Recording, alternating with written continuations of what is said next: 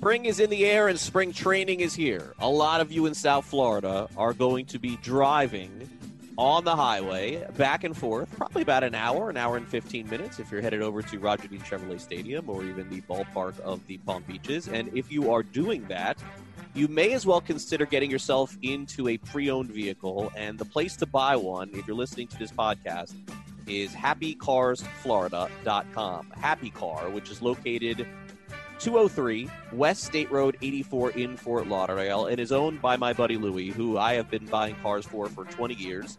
Those of you who listen to this podcast should know that last week one of you went in and bought a car from Louie. So thanks for doing that. Thanks for mentioning me.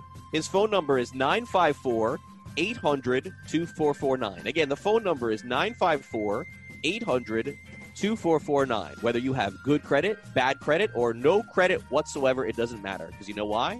When you buy a car from Louie, he finances the car in-house. You don't have to go anywhere. Give him a call right now, 954-800-2449. Check out the website, happycarsflorida.com. Guess what? If you don't see a car that's on the website and you want to drive something different, call Louie, tell him Craig sent you. He'll get the car for you. You'll be driving out of the lot the very same day. happycarsflorida.com, 954-800-2449. Go check out Happy Car and drive away happy. Hello, baseball fans, and welcome back to another episode of Swings and Mishes, our first in the month of February here in 2020, which means we are that much closer to pitchers and catchers reporting next week for the Miami Marlins. I am Jeremy Taché, your producer, joined by Craig Mish as always. And Craig, an exciting week in baseball. Obviously, we're getting things going toward pitchers and catchers. So what is your excitement level right now as we ring things back up here with Swings and Mishes? Yeah, I'm very, very excited, as you could tell in my voice. I don't know. This is always my voice, so I'm not really sure if I get too up or too down. But yeah, next week it's on. We'll here on the podcast, of course, have tons of coverage from spring training. And I will back that all up with me being out there. As everybody knows by now, this is not the only media work that I do. I also host another show, believe it or not, right, in the morning, which is a baseball-themed fantasy baseball show over on the Fantasy Sports Radio Network and Sports Grid. And so, I'm thinking I'm going to be doing some live shows from Jupiter and from the 15 ballpark of the Palm Beaches too. So this is the time of the year, Jeremy, where I tell my wife and I tell my son and I tell my daughter, listen, you just got to hang in there until opening day, because for the next almost 2 months, there's going to be a lot of trips an hour or an hour and 15 north, because this is really, for me, one of my most fun part of the year. I mean, we'll talk about spring trade, but it's the best. I mean, these people who are crotchety and it's too long. It is the most beautiful time of the year. We have the opportunity in South Florida to see 4 really exciting teams. The South Florida, the Marlins, the Cardinals, the Astros, the Nationals. There's intrigue. There's interest. There's what more can you ask for? And the ballparks are beautiful. And I am just, really always excited for that. The players are just so more relaxed. And from a media perspective, from a fan's perspective, it's a great, great time of the year. And at the end, the last week, Jeremy, it's like 1 week too long, because the guys are like basically done at the very end and they're ready for the big league season. I get that part of it, but yeah, there's nothing like it. And I've been doing spring training now for almost 40 years. I mean, we're going on almost 40 years of me being a fan or me being in the media. And I always look forward to this time of the year for sure. It's the best time of the year. It's like Christmas for the baseball fan. So big news in baseball last night, not Marlins related necessarily, but, we can relate it back to it. And that Mookie Betts was traded in a blockbuster trade, not just Mookie Betts, but Mookie Betts and David Price, a former Cy Young Award winner, traded to the LA Dodgers. Alex Verdugo and others will be headed back to Boston. There were lots of moving parts to this trade as it broke down last night. But Craig, there was an interesting comparison that you talked about on Twitter last night in regards to Giancarlo Stanton and Stanton being traded away from the Marlins and sort of how we all reacted to when a former MVP was traded away. Now the Red Sox have done the same thing. So could you talk a little bit about that comparison and sort of your thoughts on this Mookie Betts trade as the Red Sox essentially try to just shed salary? Yeah, and I think that there is some level of apples and oranges to this, and I get that. Stanton was under contract for a long period of time, and at the time, he was potentially the face of Marlins baseball and the face of the franchise, of course, after the passing of Jose Fernandez. But I gotta say it's really interesting because I know David Price is not pitching at the level that he did 5 years ago. Still, I think a quality pitcher in the big leagues. They traded a former MVP and a former Cy Young, and I know that the fans in Boston are probably upset. But it's funny, like you don't really see the national media crushing the Red Sox as much as they did the Marlins. And really, I mean, the Red Sox are kind of sending the same message. We gotta, I don't know if the word is start over, but we gotta like reset our finances and do what's needed to be done to get under this luxury tax. And maybe this is not a year that the Red Sox are going to compete. And I think that Vegas sort of agrees with that too, looking at some of those numbers as well.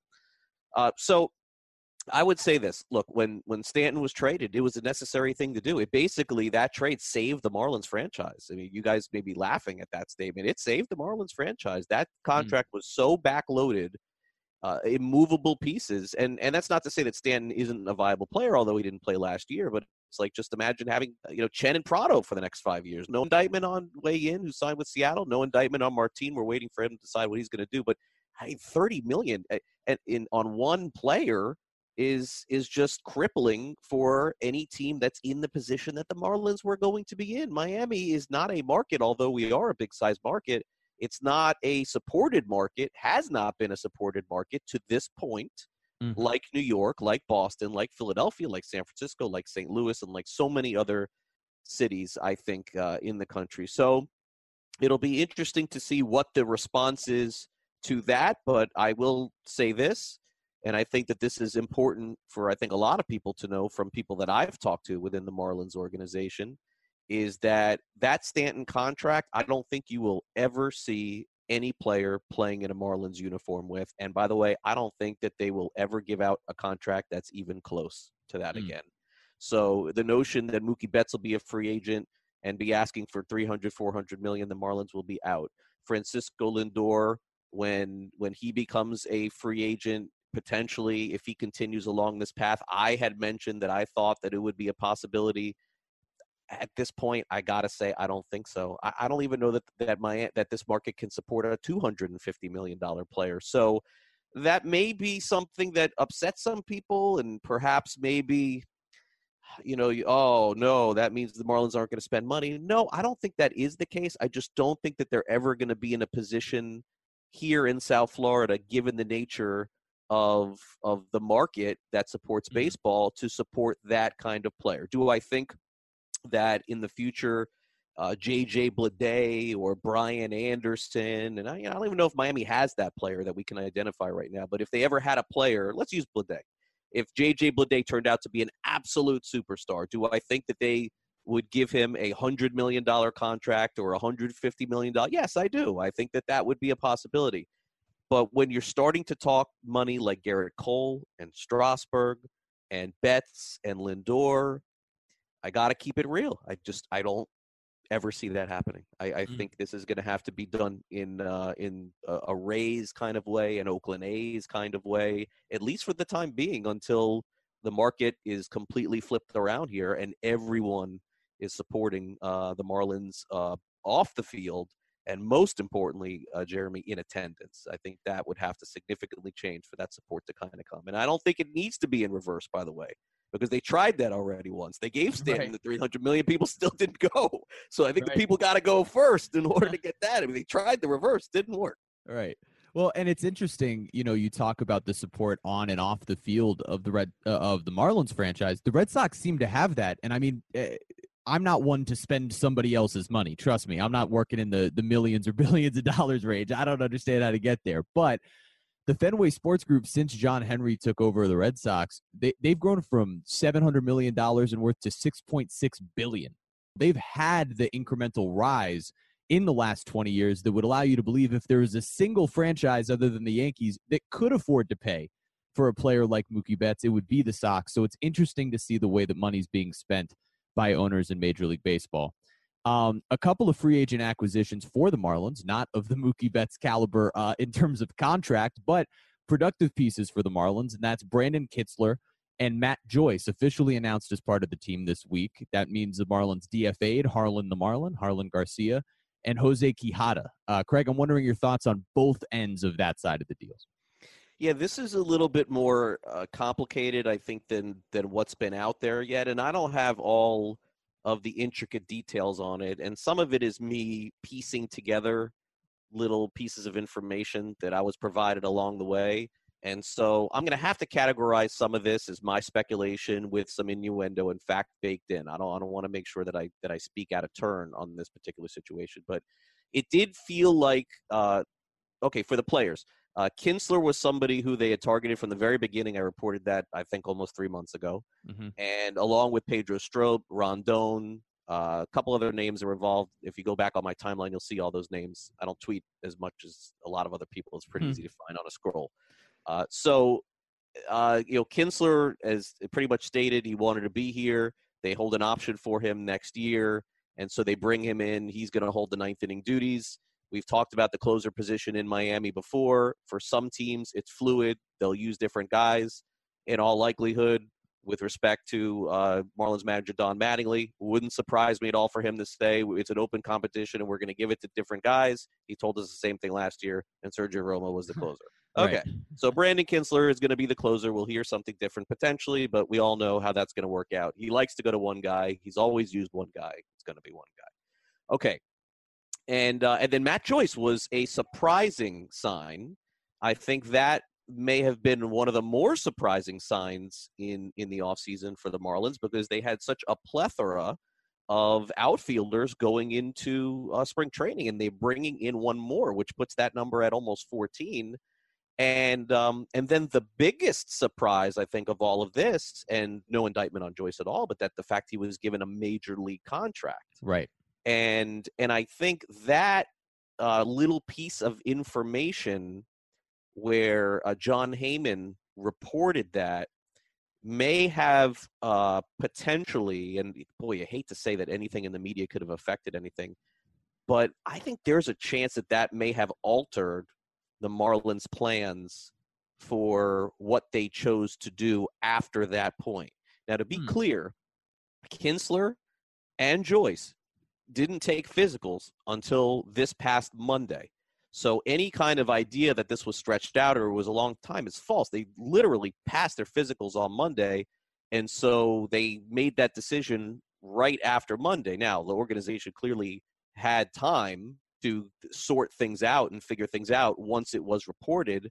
But the problem with this is, and I look, I'm just as responsible as anybody else in the media for this as well, is that when you get a piece of information like that, and you're telling people that Matt Joyce is getting a major league deal, it causes an organization to lose leverage with the other players that are on the roster because let's say, for example, that Miami was in discussions potentially to trade, not Harlan Garcia, but somebody else.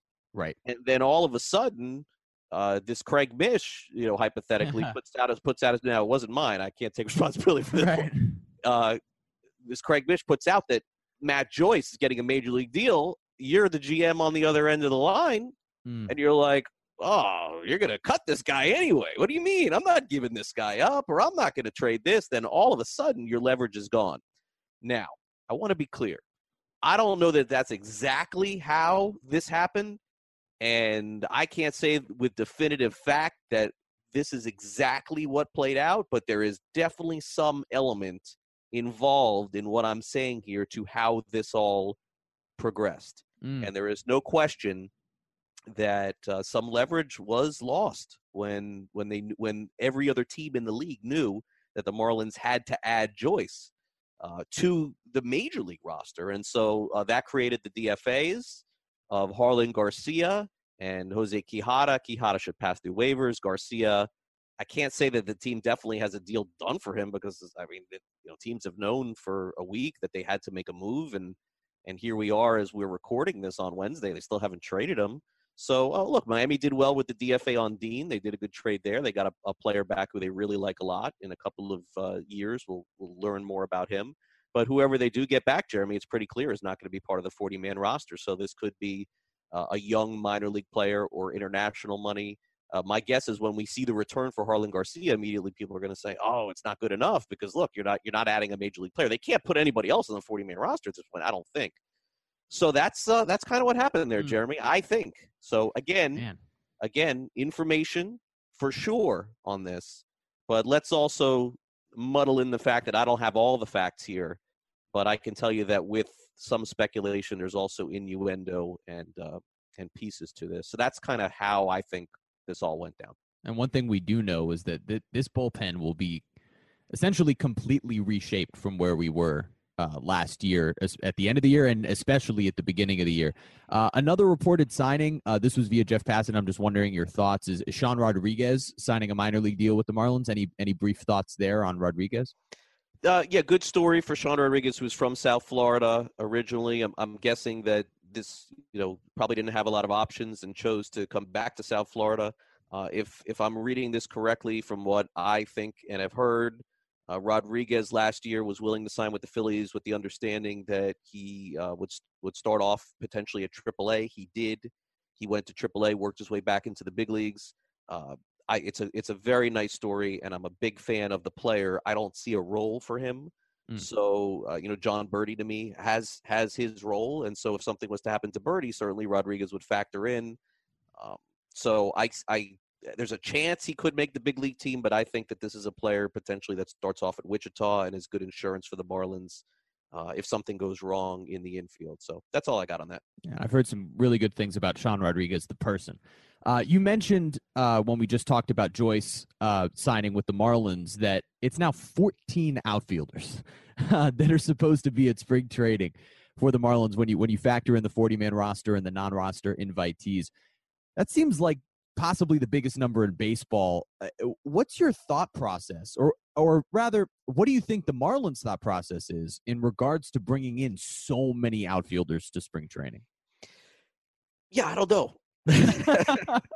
Yeah, I look, I know that Major League Baseball teams have an idea as to who is going to be on their 26-man roster before spring training even starts, and I get that.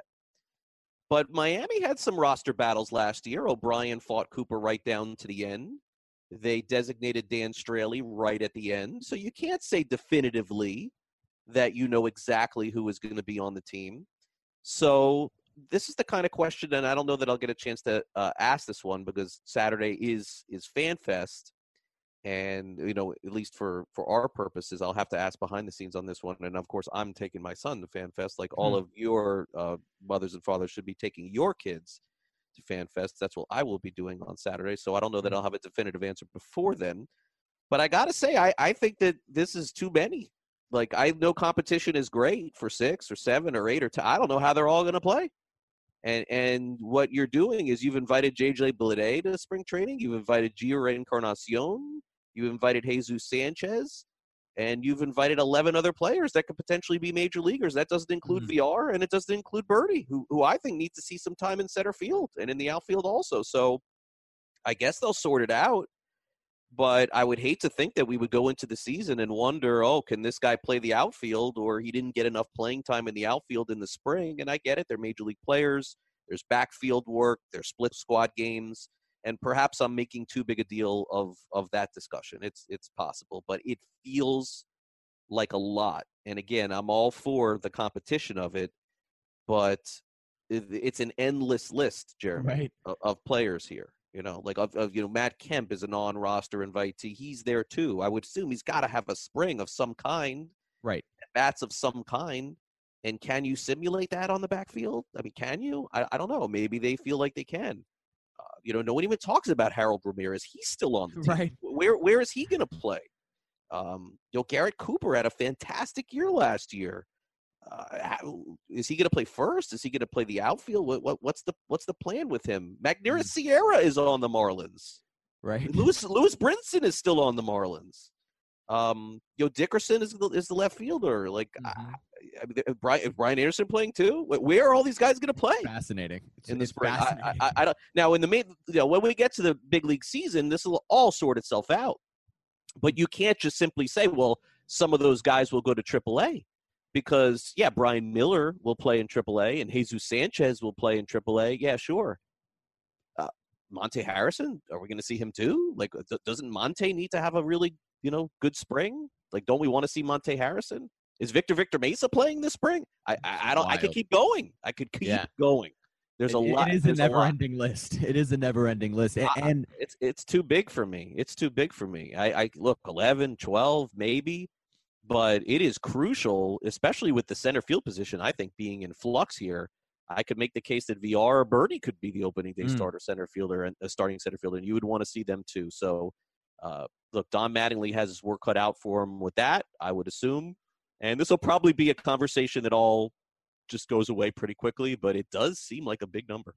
Yeah, especially when you notice how competition did work out last year, how competition and at bats during the spring really dictated who ultimately ended up being the starting outfielders for the Marlins. And now you got 14 guys splitting at bats this offseason.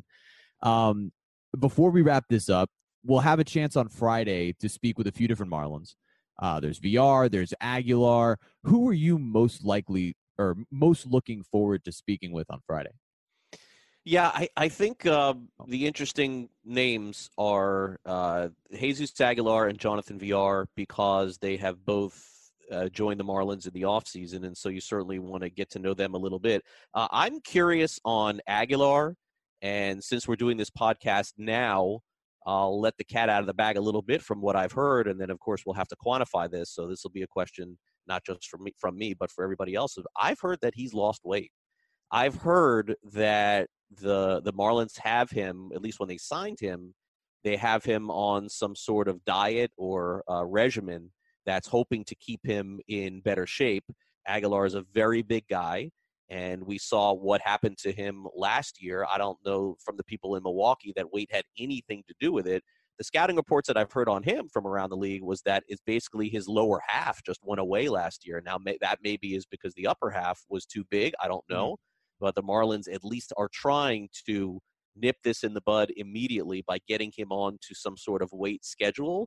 Now, that proof will be in the visual on Friday when we have a chance to interview him, and then I'll make my at least initial determination on that, but that's what I heard. The other dynamic that's also interesting with this is I don't think that the club and I don't think that the player had any intention of going to arbitration over $250,000. I think they got to get this solved before arbitration hits, because I don't think either side is particularly happy with the way that this went. So hopefully they're able to get that resolved, because you don't ever want to bring in a player and start off an organization and be squabbling. I mean, a lot of money to you and me, Jeremy, but in Major League Baseball, this is not a lot, and really not a lot to go over to arbitration with. But could be some very light animosity there. Hopefully it gets solved before the time the arbitration meeting hits. So that's what I got on Aguilar, and we'll keep a close eye on him, and we'll keep a close eye on his weight, which seems to be at least in the discussion.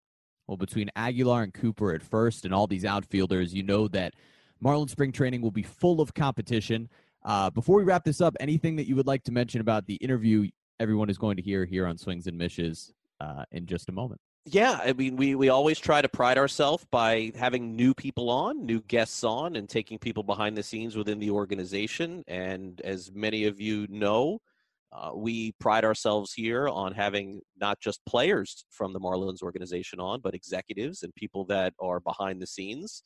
And while I do feel like my relationships within the organization, both player and executive-wise, are very strong, there's no possible way that I could accomplish what I want to accomplish without having the help from the communication staff. And that's both at the ballpark and here on the podcast. And so how does that happen? What are some of the things that happen behind the scenes in media and communications, the organizational direction as far as that is concerned, both on radio and TV, and everything else that's involved in that with the community, how the community can engage the Marlins?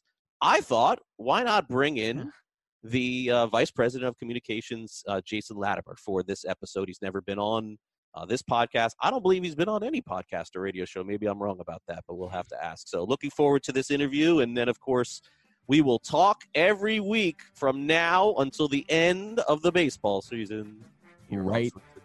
Yes, we will. We're getting right to it. And so enjoy this interview with Jason Latimer. Before we get to our interview, guys, baseball season is on its way, which means you guys are about to be spending a lot more time outdoors. And it can get hot. And that means it can get uncomfortable, especially below the belt. You know what I'm talking about. I'm talking about hair. That's why Manscaped has redesigned and perfected the electric trimmer with their new Lawnmower 3.0. Look, I know it can be sort of uncomfortable to bring up the discussion around men's grooming, but that's why I'm bringing this chat right to you. Forget the awkward in-person conversations trying to find the right trimmer or razor. Just go to manscaped.com and use our code SWINGS to get 20% off and free shipping.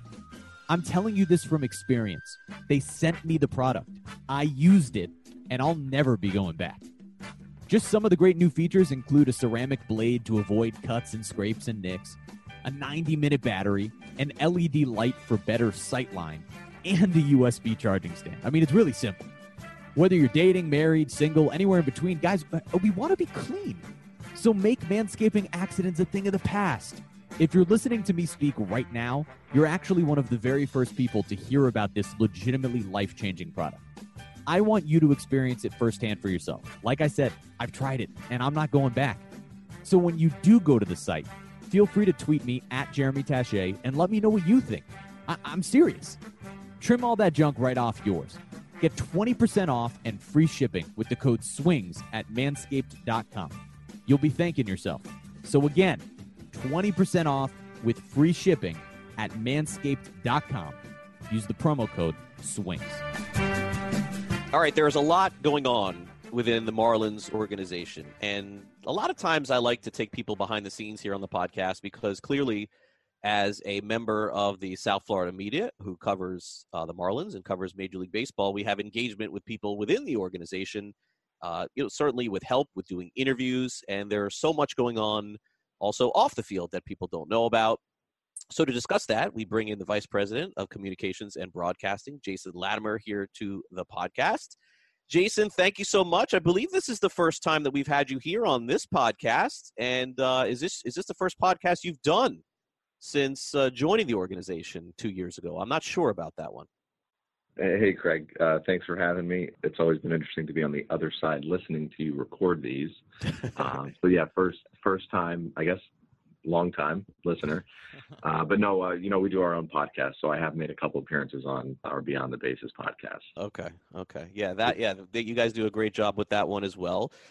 This one, of course, is done by me and done by Jeremy. We take pride in trying to cover the Marlins as best as we possibly can. And I want to kind of, start off with that because for people who don't know, you went to the University of Florida a little bit after I did. So we have the Gator connection in common there.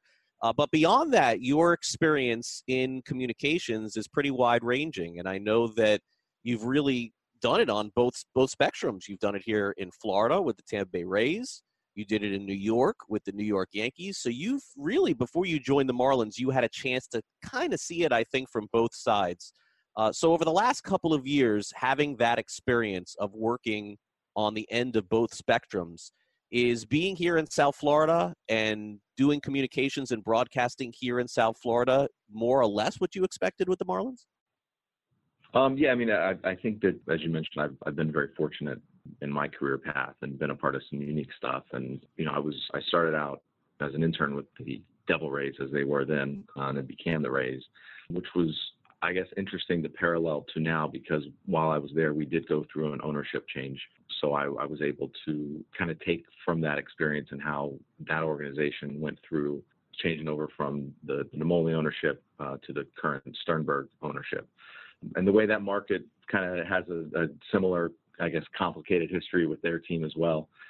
I think there's a similar parallel there, but obviously this South Florida market here it's a unique animal. And, I think that drawing upon, like you said, the early days of the Rays and then knowing that we're going to take this organization to be a first-class organization and be on the same path where the Yankees are I think I can bring a lot, have brought a lot of experience into this role, and kind of taking that to heart is how we kind of handle and reach out to the media and interact with the media like yourselves.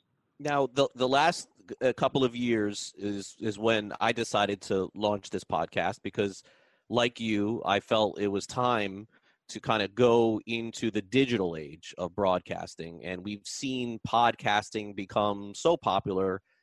To think that everyone would have had a podcast 10 years ago as opposed to an AM radio show, to me, would have been unthinkable. I was in the South Florida AM broadcasting realm for 2 decades, both 790 The Ticket. I worked there for almost 10 years. WQAM, I worked there for almost 3 years. And then after that was all said and done, I went over to 940 and I worked, filled in with them. But it's a different kind of direction that we're headed, Jason, in media.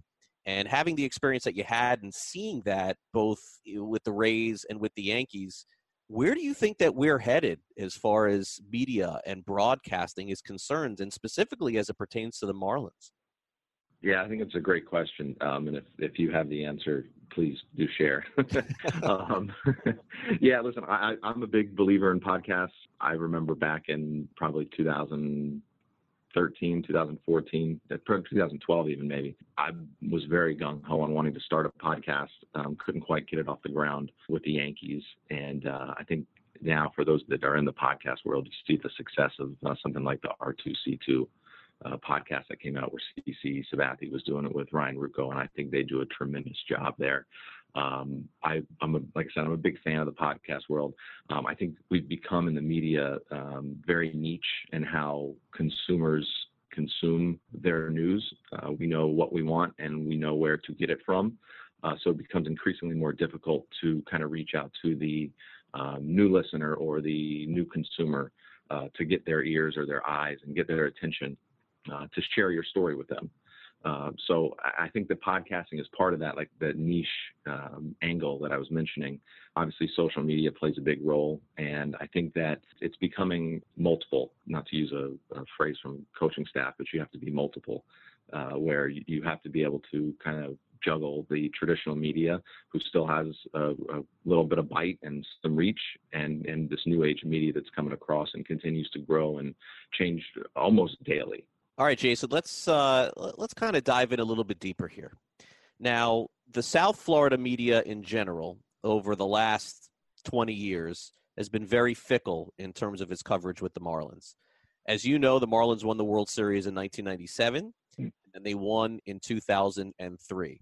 And when the team was sold, this was probably what some perceived as a tear down and a rebuild, or as CEO Derek Jeter has said, a build of the organization.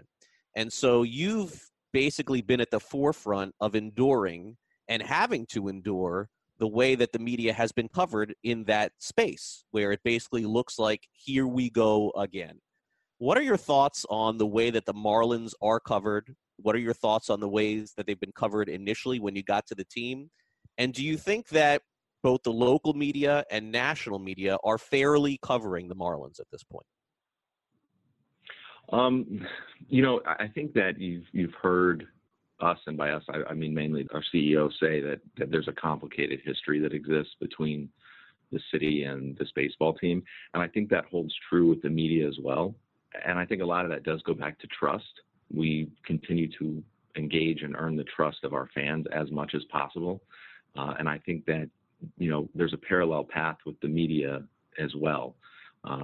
They need to trust that what we're saying and that what we're doing is genuine and true. I think that, what we have gone through, I think that from day one, we made promises, and we have kept every single one of those promises. And we're going to continue to make promises, and we're going to continue to fulfill those promises. And we are not going to make promises that we cannot keep. And I think that goes true with the media as well. There's a tendency, I think, to cover this team in their pasts and kind of how that, not to repeat myself, but that complicated history has been there with, the winning and then the tear down, and the winning and the tear down, the new ballpark and the tear down. I think what we've got here is we've got some purpose that's going on behind our build.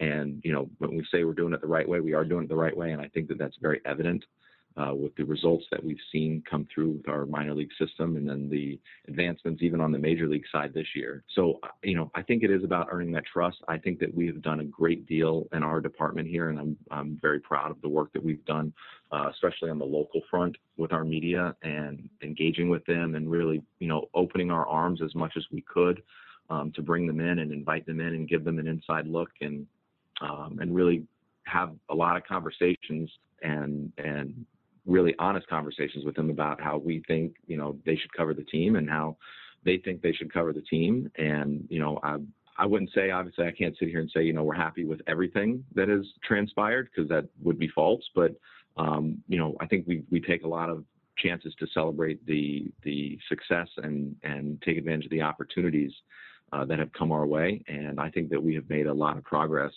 I think the fans have probably seen that as well. Not to sound too long-winded, but it goes beyond just the guys on the field. We've got so much that we're doing off the field in the community and in the ballpark, and investing in the cost of the fan experience, and really trying to present ourselves as one of South Florida's most affordable entertainment options. And you're going to continue to hear us say that over and over again. And that's something that we hope the media opens their arms and eyes to share with fans, because certainly, we want everybody to be a part of this. This is the community's team, and they have to realize that eventually, that there's really a lot of great stuff going on here. And, we can't just stick our heads in the sand and pretend that this is the same thing as has happened in the past. Yeah. And again, before Jeremy jumps in here, you said something that I want myself to jump back in on. So you know that media relations cannot necessarily control what is covered. But if you had your druthers, if this was Jason Latimer saying, "Hey, this is what I think that the local media should be doing more of, not how, but should be doing more of," if you had your choice, what would that be? Like, give me an example of what you would like to see more of, because as you know, a lot of my counterparts are listening to this right now, Jason. There's no doubt about that. Like, a lot of the media, both local and national, listen to this podcast, so they would like to know. And so this is the platform for that. So give me an example. Yeah, and again, I don't want to besmirch any efforts or what anybody's doing. I think everybody's got a very difficult job, and everybody's got a boss that they have to be responsible to. And I think that what has happened in the past, especially in this market, and I hear it a lot, is, well, I'll show up when they start winning. Miami wants a winner. And I think that the media and the fans should be proud of the fact that this is one of the very few markets, and I guess in the nation, across the world probably, that has all four major sports that exist, plus more. There's this great appetite for sports here, and we know it exists, and we believe in this market. And we believe that there's a lot of baseball fans here. And I think there can be a better effort to feed into just the blanket fandom and what fandom is, and pride for, having a team that wears Miami across its chest, and that is out there and is making efforts and is doing this the right way and is a part of this community that deserves that chance to be beloved and to be covered in a positive manner, to share all these stories. And I know budgets are tight, and I know that time is tight as well, but any chance that we can get to, I think, kind of reset a little bit and just kind of step back and recognize that the Marlins, amongst all the other teams, this is Miami's team. There's a lot of pride that exists within these walls, and I think that we share that with a lot of the fans that are out there that maybe are sitting on the sidelines, that, we would love for you to engage with us and kind of just dip that toe back in and give us a try, and recognize that we want to build that trust, and we want to be there for you, and we want to make you proud. Hey, Jason, it's Jeremy now. I'm intrigued by what you were saying there about connecting with the fans, and you were talking earlier about the way that media has evolved, and one of the ways that has gone down is through social media.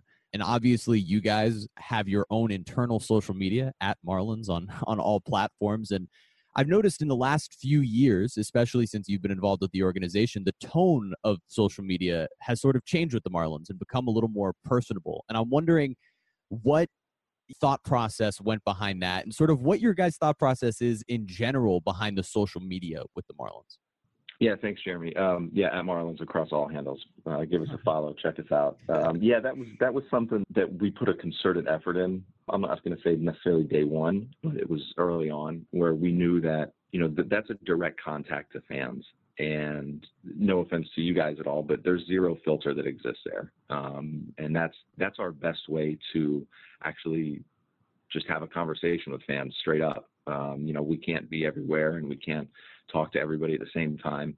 But if we can reach, hundreds of thousands of people at one time, that's a pretty strong benefit to our organization. So we did make a concerted effort where, we evaluated kind of best practices and what was going on in the market and what some other teams had seen, especially in baseball, their success. And then we've continued to kind of look outside of baseball, even into other brands and, what are brands doing that they're seeing success with. Sarah Penalver on our team has done a tremendous job kind of leading that charge. And I think you did see that change in tone and how we approached it. And I think we're going to continue to adapt. Like I said earlier, you see social every day. What's cool and what's trendy changes almost by the hour sometimes. So we got to keep up with that, and we need to be cutting edge, and we need to do our best to tell our story through that channel and through all those channels as best as we can. And when we have to be, I think it goes back to what I was saying earlier about earning trust. We got to earn those eyeballs and we have to earn those ears. And, one way to do it is just to kind of sit somebody down and tell them your story. And like I said, you can't do that with all of the millions of people here in the market. But, if we can do that through social media, that's a very powerful tool for us. So we're going to get to FanFest here in a couple of minutes for those of you who are waiting for that information, and also the Marlins new rewards program, which I dove into last night. I'll tell you my experience directly as far as that goes, because I signed up last night. I have a young son who enjoys going to the games, as I've talked about several times on the podcast. We're going to get to that. But while we have Jason here, I think it's important to note, again, that Jason and his team in the communications department are very important liaisons to do what we're able to do. And historically speaking, covering the Marlins, and this is certainly no indictment on any of the employees that covered the Marlins, but they were, some of the players were not always as accessible or easy to get to. And this just goes back historically where it was a player-driven media, I felt sometimes, and it was, sometimes just tough to get these guys to talk. The Marlins players, as Derek Jeter and the organization has said, hold themselves accountable. And I have had a good experience covering all of these players. There's never been a time where I have been turned down for an interview. Almost, I can't think of ever in the last 2 years that this has happened. And even in situations, a perfect example is last year where the Braves were getting ready to face Jose Urena. I thought it would be interesting to speak to Urena. I thought, wow, this guy's going to turn me down, or I'm not going to get a chance to interview him. And it was basically, and I believe it was Jason who just said, yeah, no, just go talk to him. He's right there. He did. And we aired here on the podcast. And so that's just one example of many ways that the Marlins are allowing their players to engage with the media and with their fans as well.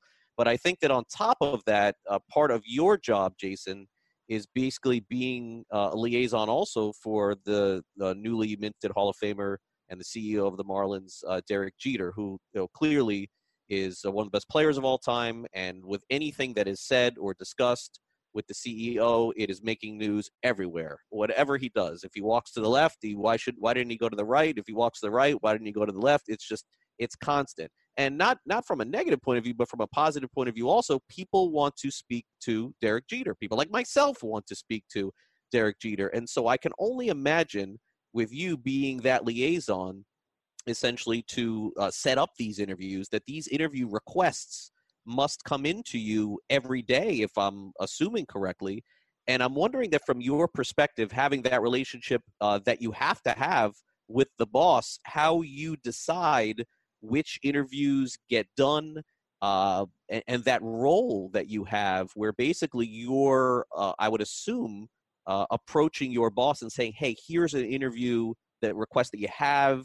Here's one that I think that you should do, and what that must be like for you to have that experience directly with him. Yeah, I think, obviously, I think you started with Derek there, and that's obviously a higher recognized name, but it goes much beyond him, Craig, and it's all of our players and other executives that holds true with.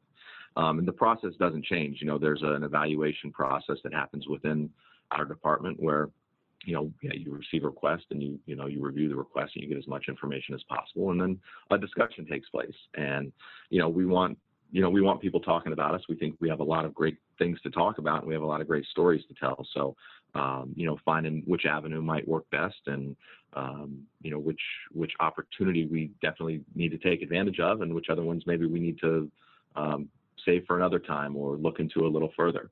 If I can go back to your kind of how you started the question, I've been very fortunate in my career to work for a few just incredible people that are well known throughout the industry. And Rick Vaughn down in Tampa and Jason Zillow up in New York.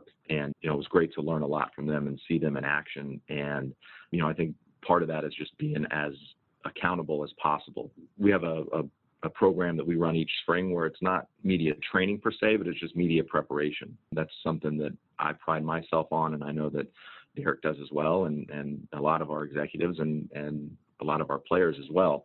All our players, you want to be prepared. Just like you're going into a game, you want to be prepared for what you're talking about. And, we have a lot of conversations with our players, about, their role as a Major League Baseball player. And the same holds true for myself and our executives. We need to be accessible.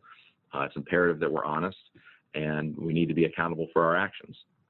So I think that kind of runs its course, from top to bottom, bottom to top throughout our organization. And, working even down in the player development and through the minor leagues where, guys are coming up, we have these conversations with them so that when they come up, they understand that media relations and interviews, that's part of their job. It doesn't end when they cross the foul line. It extends into the clubhouse. And, that's something that we all feel is very important for all of us to take to heart. Okay. So the last thing on the, the unknown side is from a media perspective, and we talked about the digital side, Jason, radio wise and TV wise, where are we headed here with Marlins play-by-play coverage, radio wise and TV wise? The TV side has been talked about a lot, and everyone is kind of wondering, are there negotiations? How is that going? What is that contract going to look like? And then radio wise, I know earlier today you made an announcement on that. Yeah, so as far as the TV is concerned, I obviously can't get into too much there. There's ongoing negotiations that exist between the Marlins and outlets. So I guess focusing more on the radio side where I have a little bit more involvement in. We announced that we extended with iHeart for a multi-year deal to be our flagship station. So, fans that have tuned into 940 to listen to Marlins baseball, don't change the dial. We'll be right back there. Starting February 22nd, we have our first game at the Mets. And even this weekend for FanFest, we have a live broadcast going from the West Plaza from 4 to 6 p.m. Although I think that one's going to air on IOD because our friends of the Florida Gators are playing basketball that day. Yeah. So I think that our focus with that relationship is that the iHeart brand is very strong in this market, especially, and it goes beyond just that AM station. They've got a lot of influence on the FM dial, and that's we want to exist there as well. We are a mainstream entertainment brand, and we pride ourselves as that, and we intend to execute on that. So we want people talking about our players and about our brand and our offerings here at the ballpark, beyond just those baseball avids that exist that love the game. There are families and there are kids and there are college students that might just be looking, for entertainment, and they need to look at Marlins Park because what's happening here is probably one of the more, if not the most affordable entertainment options for families. So, we want to make sure that message is heard, not just on that AM station during our games when we play, but, around the clock in as many ways as possible. Yeah, and I know a good post-game host if you guys ever decide to do like a post-game show. I could know we got a post-game show. We got a call-in show, I know. People want to talk baseball after the game. I know they do. It's great. That's the thing listen, that passion exists. Jump in and give us a try. I think that's what we keep kind of saying. You'll hear us say some more, like, come check it out. You don't have to commit to, if you don't want to commit, don't commit. That's fine. But, come over and check it out. Don't just sit on the sidelines and say, oh, well, it's the same thing. It's happening again, because it's not. I know you said that there's already. changes Listen, and there's investments. there's an A. Listen, people are driving home from the game. They want to hear a show and a call-in show to talk about the intricacies of the game. Right. You can bring in Craig Mish. He does that. He breaks it down. He doesn't require it's that listen. He doesn't need to get paid a lot. Just something to talk about it and break the. Listen, I don't know. I'll take it up the chain. Yeah, I'll take it up the chain. We'll see. Please do. Okay. So last night I'm on the ballpark app. I saw the app. It said to me, Marlins Rewards. Marlins Rewards is the new app. Oh, I'm sorry, the new website that you guys have that's going to reward people. I'm in the media, so I'm like, I don't know. Like, I mean, it says it takes 3 minutes, less than 3 minutes, I think. Less than 3 minutes. Yeah. Less than 3. So let me go on there. Let me see what this is about.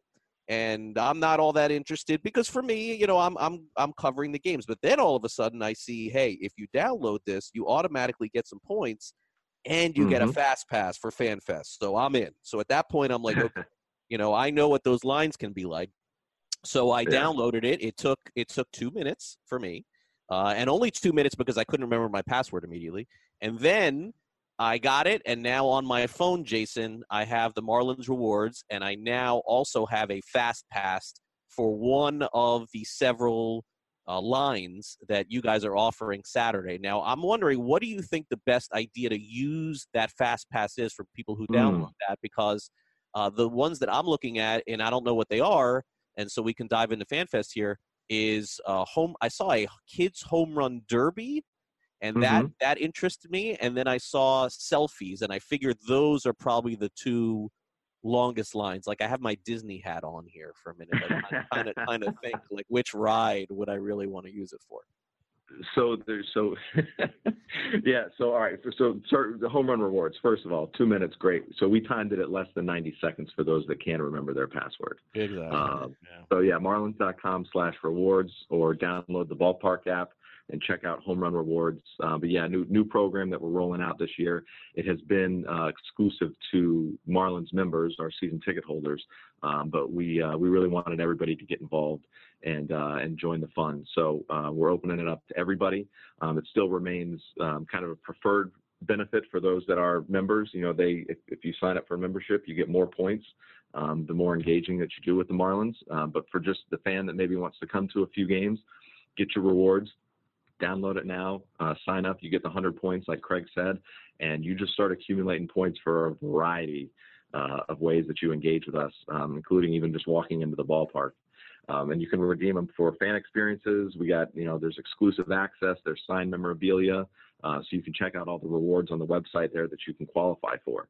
And yeah, if you do it now, you get the Fast Pass, you get to come to FanFest, and you can utilize your Fast Pass. I think the selfie station is really cool personally. As an inside track, I will tell you that there will be an activation that is called, I'm going to mess the name up here. I think it's a wall dive, where there's a platform and we have a replica of the outfield wall, and you can jump and rob a home run and jump into a pit. It's like a foam pit. And there's a camera to capture your action that'll you can either do a photo or you can do a GIF of you diving. I think that's pretty cool. I think that's going to be pretty popular. Also, you mentioned the home run derby. Yeah, check that one out too. A lot of places to use it, and each one of those stations will have Marlins players. So I think that's one of the unique things, and I think we go above and beyond here at Marlins Park for FanFest, is that no matter which activation you're at, there will be a Marlins player there.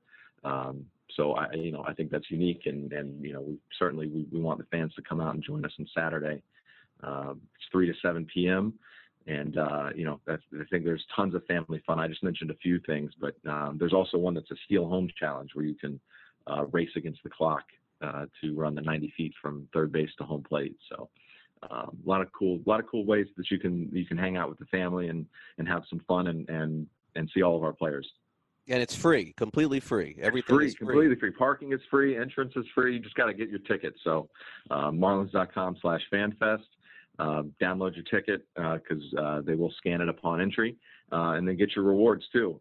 You come out, you get rewarded. You get points just for coming out and checking it out. So great way to spend Saturday afternoon. And just so I'm clear, the 40-man roster of the Miami Marlins will be there, as well as the participants from the captain's camp. And for those, average fans who may not be that familiar, because let's be honest, there are a lot of those, is that the captain's camp are what is considered, I guess, the future of the Marlins organization within player development and in the minor leagues. They will all be there as well. Am I correct with that? Yes, sir. Yeah, huge names coming out that you've seen kind of get a lot of publicity. Or J.J. Bleday, our first-round pick. Both of the Mesa brothers will be there. Cam Meisner will be here. Alex Vesia, who hasn't allowed a run in like a year, will be here. So you can meet all the new guys that you're going to see their names, and you're going to see them here playing at Marlins Park, hopefully in the very near future. Plus, the entire 40-man roster, which includes all your favorites. Well, Jason, thanks so much for coming on the podcast. Really appreciate it. Hopefully you enjoyed it as much as we did, and certainly thank you personally for your assistance both at the field and at times with this podcast also, to make sure that we cover the Marlins as thoroughly and properly as we can. And I look forward to continuing that. Thank you again for coming on. Thank you, Craig, and go Marlins.